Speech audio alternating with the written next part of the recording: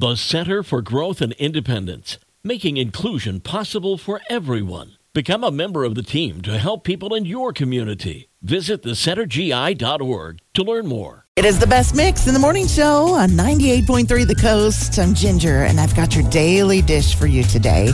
Okay, here it is. We've been waiting. Finally, we have the news that Prince Harry will, in fact, be attending his dad's coronation ceremony next month. However, Meghan will not attend, instead staying home in California to celebrate the birthday of their son Archie, whose birthday happens to be on the same day.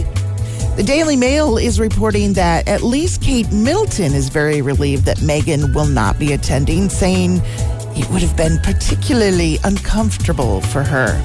But quite honestly, I think the entire royal family is probably breathing a big sigh of relief. No word on how many days Harry will remain in the UK, or if he'll attend all 3 days of the celebrations or just the ceremony itself. And this is a big oops. Yesterday, I told you that Arnold Schwarzenegger decided to take matters into his own hands about filling a big pothole in his neighborhood. His entire neighborhood was applauding him because it was causing issues to cars.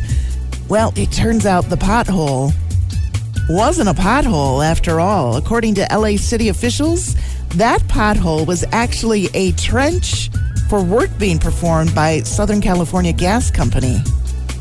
It is not clear if Arnold will have to pay a fine for filling the trench, but the gas company will be back to dig it out again.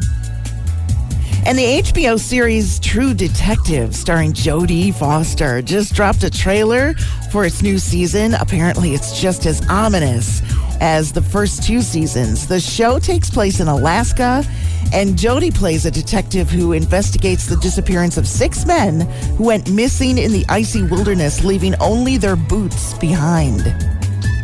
If you missed the first 2 seasons, you'll have to binge watch. Season 3 will debut later this year. And there's your daily dish this morning from 98.3 The Coast.